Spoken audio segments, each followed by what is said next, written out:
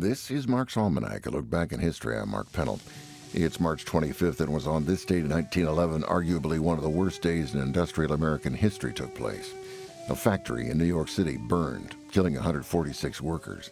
It happened at the Triangle Shirtwaist Company, owned by Max Blank and Isaac Harris, on the 8th floor of a 10-story building in downtown Manhattan.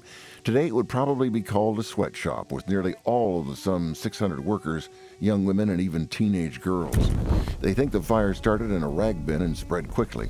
The doors to the stairwells and exits had been locked because management didn't want anyone taking unapproved breaks or steal anything.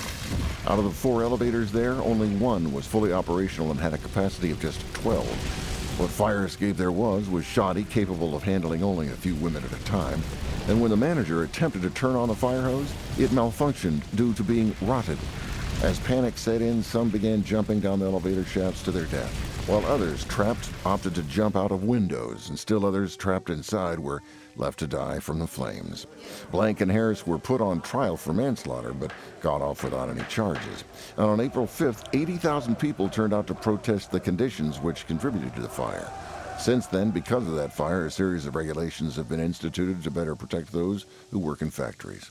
And by the way, that building still stands. That's it for Mark's Almanac. We'll talk Monday when today is history.